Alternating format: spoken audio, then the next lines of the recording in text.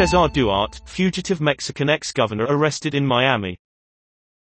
Cesar Duarte fled Mexico in 2018 after being accused of embezzling millions to fund a lavish lifestyle.